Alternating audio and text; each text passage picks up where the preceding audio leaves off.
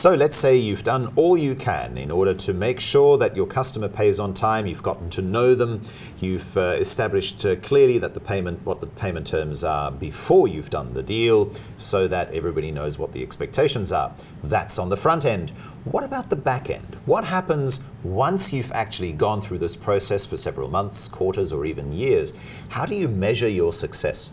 In this edition of the Riabo podcast, Simon Littlewood and I are going to get into the spaghetti bowl of the various ways of measuring, and not just finance, Simon. No, I mean, the important thing is, and we've said this a number of times and quite early on, is that the getting paid on time thing, which is a service thing, needs to be owned from the top across all functions in your company.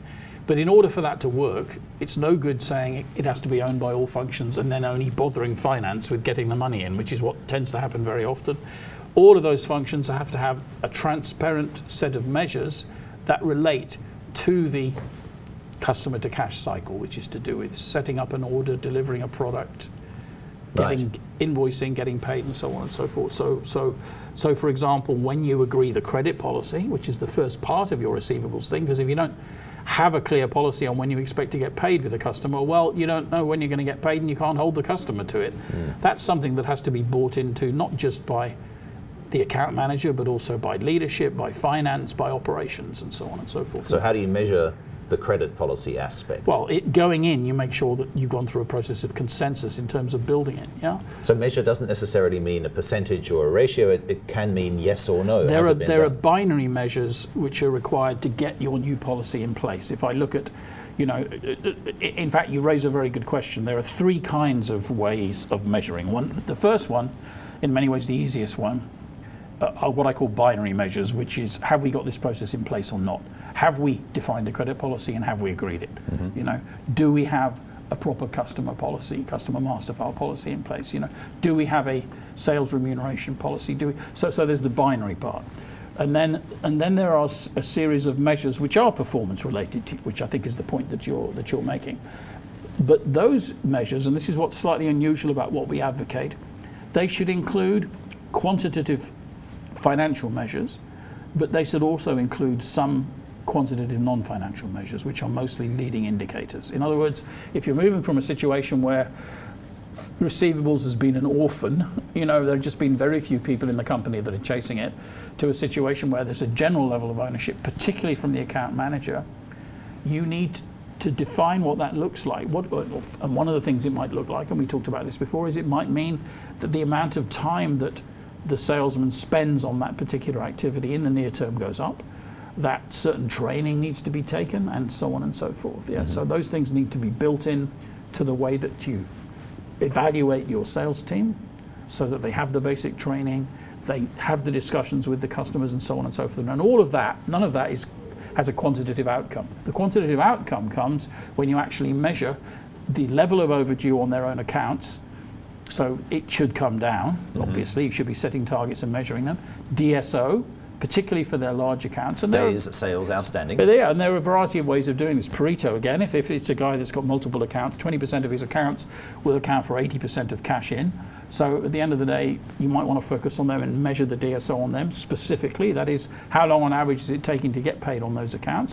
And if there's a gap between what their aggregate credit terms are and when you're actually getting paid, you need to set a progressive target. Right. Sorry, you're going a bit too fast for me. So the financial measurements are things like, has the value of those receivables come down? The non-financial measures might be daily sales outstanding, for example. No, that's still a financial measure, but let's maybe talk about business outcomes, and maybe that would be because I'm trying to differentiate between stuff that you need to fix once, which is writing a credit policy. Okay, and that's a yes or no. Do we have a credit policy? And then there's quantitative non-financial activities like leading behaviors, like spending more time doing the right kind of things.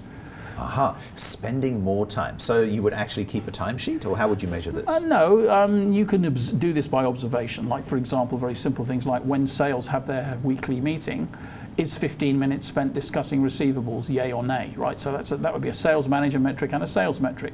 As part of that, is each salesman able to give an account of what's happening with the overdues on his major accounts? Yeah. So there are a series of things that activities that need to occur, but which do not in and of themselves create a financial outcome. I see. What they do is they define a changing culture where more of the right behavior. Why is this important? Well, it's important first of all because if these changes don't happen, the outcomes are not going to change.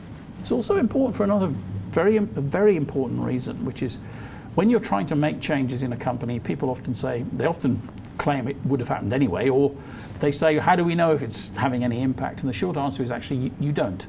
But if you've got the right behaviors going on, i.e. if more of the right things are happening, even if external events are very bad, let's say there's a major recession and lots of customers suddenly can't pay you, in aggregate, compared to your competitors who aren't doing the right things, you know that you're going to be improving. So I call these, the leading indicators are normalized measures of improvement, because if we're doing more of these things, we are more effective about the way that we are managing receivables than we were before, or than a competitor who isn't doing this. Yeah? Assuming all other things are equal and the market remains stable, we will see a reduction in overdues, a reduction in DSOs, and an improvement in customer satisfaction, because the third thing that we're going to measure is discrepancies. How often do they occur? That's discrepancies in invoices, for example. So when something goes wrong that prevents a customer from paying us on time, whether it's whoever's fault it is, we log it and we see how long it takes us to resolve it based on an internal target that we set. So we're measuring how often it doesn't get resolved on time and what the financial impact of that is, sometimes called the lost revenue factor. And that metric must improve over time, and that's a key point of ownership for the account manager. One of the most challenging and the most impactful changes in sales behavior, where you want to look for this behavior and then see the outcomes, is the ability to go into a customer and have the discussion about, I've been looking at the account and I see this thing is going wrong on a regular basis. Can we just nail that? Yeah. And having nailed it, going in and saying, it's great, this isn't happening anymore. Now, the upside of that is that the salesman demonstrates a level of professionalism and commitment to the account that the customer will over time come to appreciate. And of course, he's also progressively, in a loving, gentle, service-based way, removing the obstacles that prevent timely payment. Those phone calls that you never want to have because the invoice wasn't right, or. But if you just train him, assuming you do, because that's pretty important, and then you just kind of cross your fingers and wait for the DSO to go down, you're missing a huge gap. You want the conceptual training, and then you want to see that the behaviors are occurring. Yes. So you want your sales visit report to confirm that the salesman is having these conversations. Yes, and so you've talked about some non-financial measures, some financial measures. You've talked about some being fairly black and white, binary, as you said. Others can be more measured in numbers. How often do you measure? Like, are you on the backs of your sales staff every week, or do you leave it for once a month or once a quarter? I mean, that's a very good question. I mean, there are some things that I think are important. First of all, not once a year. Once a year is as good as never, right? You laugh, right? I would say significant review quarterly at least. I think there's another feature, which is none of this is going to work unless some element of variable remuneration is tied to this. In other words, it doesn't matter how much you say about the fact that they should spend more time on receivables. If you only bonus them on how many new sales they close, they're not really going to give it their attention. So it's got to be part of their variable remuneration. And in general, we argue for a impactful level of variable remuneration. I'm choosing my words carefully. Yes, why is that? Well, because what defines impactful? I mean, I'm conscious that over the years I've worked with companies where the base salary was as little as 40% of remuneration, which I regard as extreme, and in others where the variable portion was as little as 5 or 10%, which is not enough. The reason it's not enough is because if I'm a really good salesman or I'm really comfortable going out and selling, and I'm only going to get maybe 5% is at risk every quarter from not getting my receivables paid, I might figure the best thing for me to do is just drive more miles and turn up the gas on the selling bit, because I'm comfortable with that, and I can, in essence, pretty much earn the same thing. So there needs to be a sufficient bite. I would argue 20 to 30% of variable, but I know lots of people listening to this are going to go, are you kidding me? Wait, so 20 to 30% of variable should be based on No, that's a very good point. So I would argue that in total, about 30% of a salesman's total remuneration approximately should be variable, i.e. at risk. Yeah. In terms of sales. In terms of a full range of things. So what have I sold? What new products have I? It's the range of commercial ones. What new products have I introduced? What new customers have I closed? All of that. But then there needs to be a customer service element, which is related to discrepancies, and there needs to be a receivables element, which is specifically how is my performance, and then within that 30%. Well, we might want to do another podcast about this because it's quite complicated. but there's a hygiene factor as well, which is a soft part, which is overall, are we seeing the right kind of behaviour we should measure, which is, are you coming to the sales management meetings showing that you understand your account? Do your sales visit reports reflect the fact that you are systematically raising these issues with the account? If you don't explicitly include this, and if you don't have transparency of it, it's very likely not to happen, because in many traditional sales organizations, you'll be asking the salesman to embark on a set of conversations that he or she is deeply uncomfortable with. And I don't mean that as a criticism, it's simply a fact. And you've got to provide the level of support.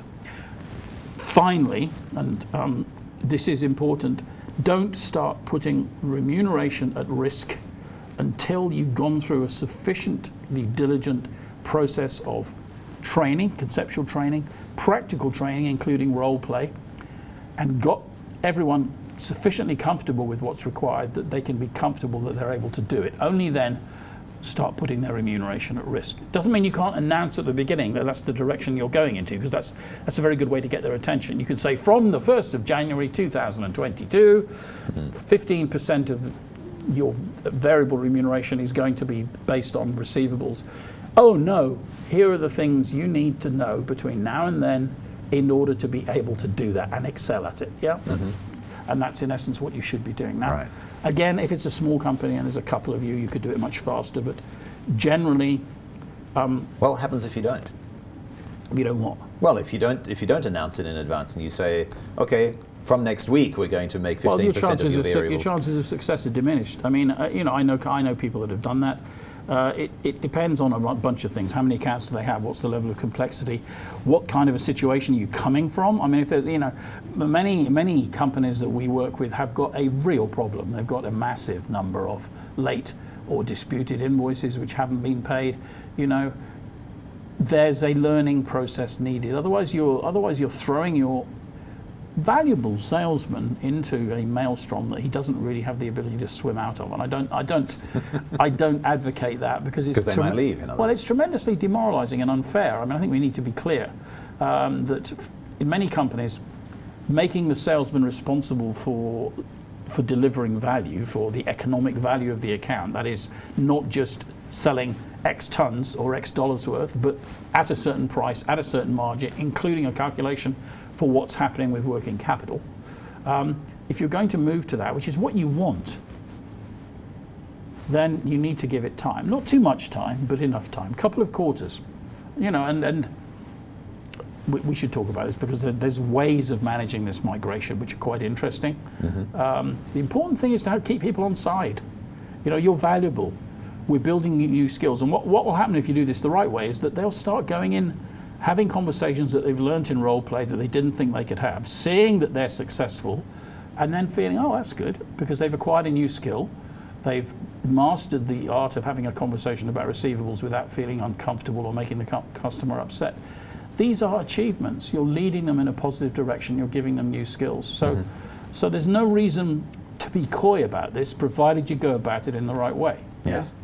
Okay. So to sum up, so lots more conversation to be had about that migration, but to sum up on measurement, step one, decide to measure.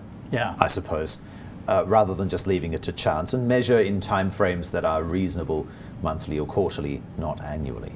Step two, establish some of those key financial and non-financial measurements. Sure, it is about bringing in more money, but also about how much time you're spending, and is that 15 minutes in the weekly sales call or more being allocated to discussions? Yeah, and by the way, I would advocate that same mix in non-receivables related discussions. I mean, it's one of the common challenges that companies have, I think, in selling, is that they kind of say, sell, sell, sell, sell, sell. and then they wonder at the end, and because salesmen are inherently optimistic, they get to the end of the month and suddenly they're 20% short of their target. And the way to avoid that is to understand what the behaviors are that lead to successful sales outcomes. It's a separate discussion on a separate topic, but it's equally valid, which is if you do more of this and less of this on a consistent basis to an acceptable standard, you will generally get better outcomes. And that's what we're looking for, as opposed to, well, I don't know what you've been up to, but at the end of the year, I want to see a 20% growth. Go away, I don't want to see you again. Yes. That's no good. Well, it also makes things like quarterly reviews and a contract renewal a much easier conversation. Much more transparent. Because you've actually got the sheet of paper in front of you to tell you how things have gone. Yeah, although we should have a conversation about that as well, because one of the big because there's one of the big problems that we like to get on with people, and if you're close to your team and you're a sales manager, despite the fact that you might have wildly different actual levels of performance or different levels of success in terms of adopting these new procedures, you might still be inclined to take the variable remuneration that's available to you, take the pot and hand it out in relatively equal tranches. I see this over and over and over again, where you create an elaborate form of variable remuneration, but to have a quiet life, the actual difference in what the payout is for the very best performers and the very worst is not very great. It's easy if you want to have a quiet life. It's terribly short-sighted because it means the really good people get annoyed and leave, and you end up sustaining the people that should be doing better. We're getting so off track here. I'm so sorry. I think we need to have another cup of coffee. There's so much to talk about. It's so exciting. And we will in the next podcast. In the meantime, if you have some comments, suggestions, thoughts, queries, anything that you want to put on the record as far as getting paid on time is concerned, email us at service@riabu.com. And riabu.com is also the place to go for the platform where you can keep track and measure. Let the Cash Flow is the name of the book. You'll be able to read all about this. This is available at amazon.sg. Publisher is Marshall Cavendish, and the names that you'll see on the cover are his and mine, Simon Littlewood and Mark Lowdy, signing off.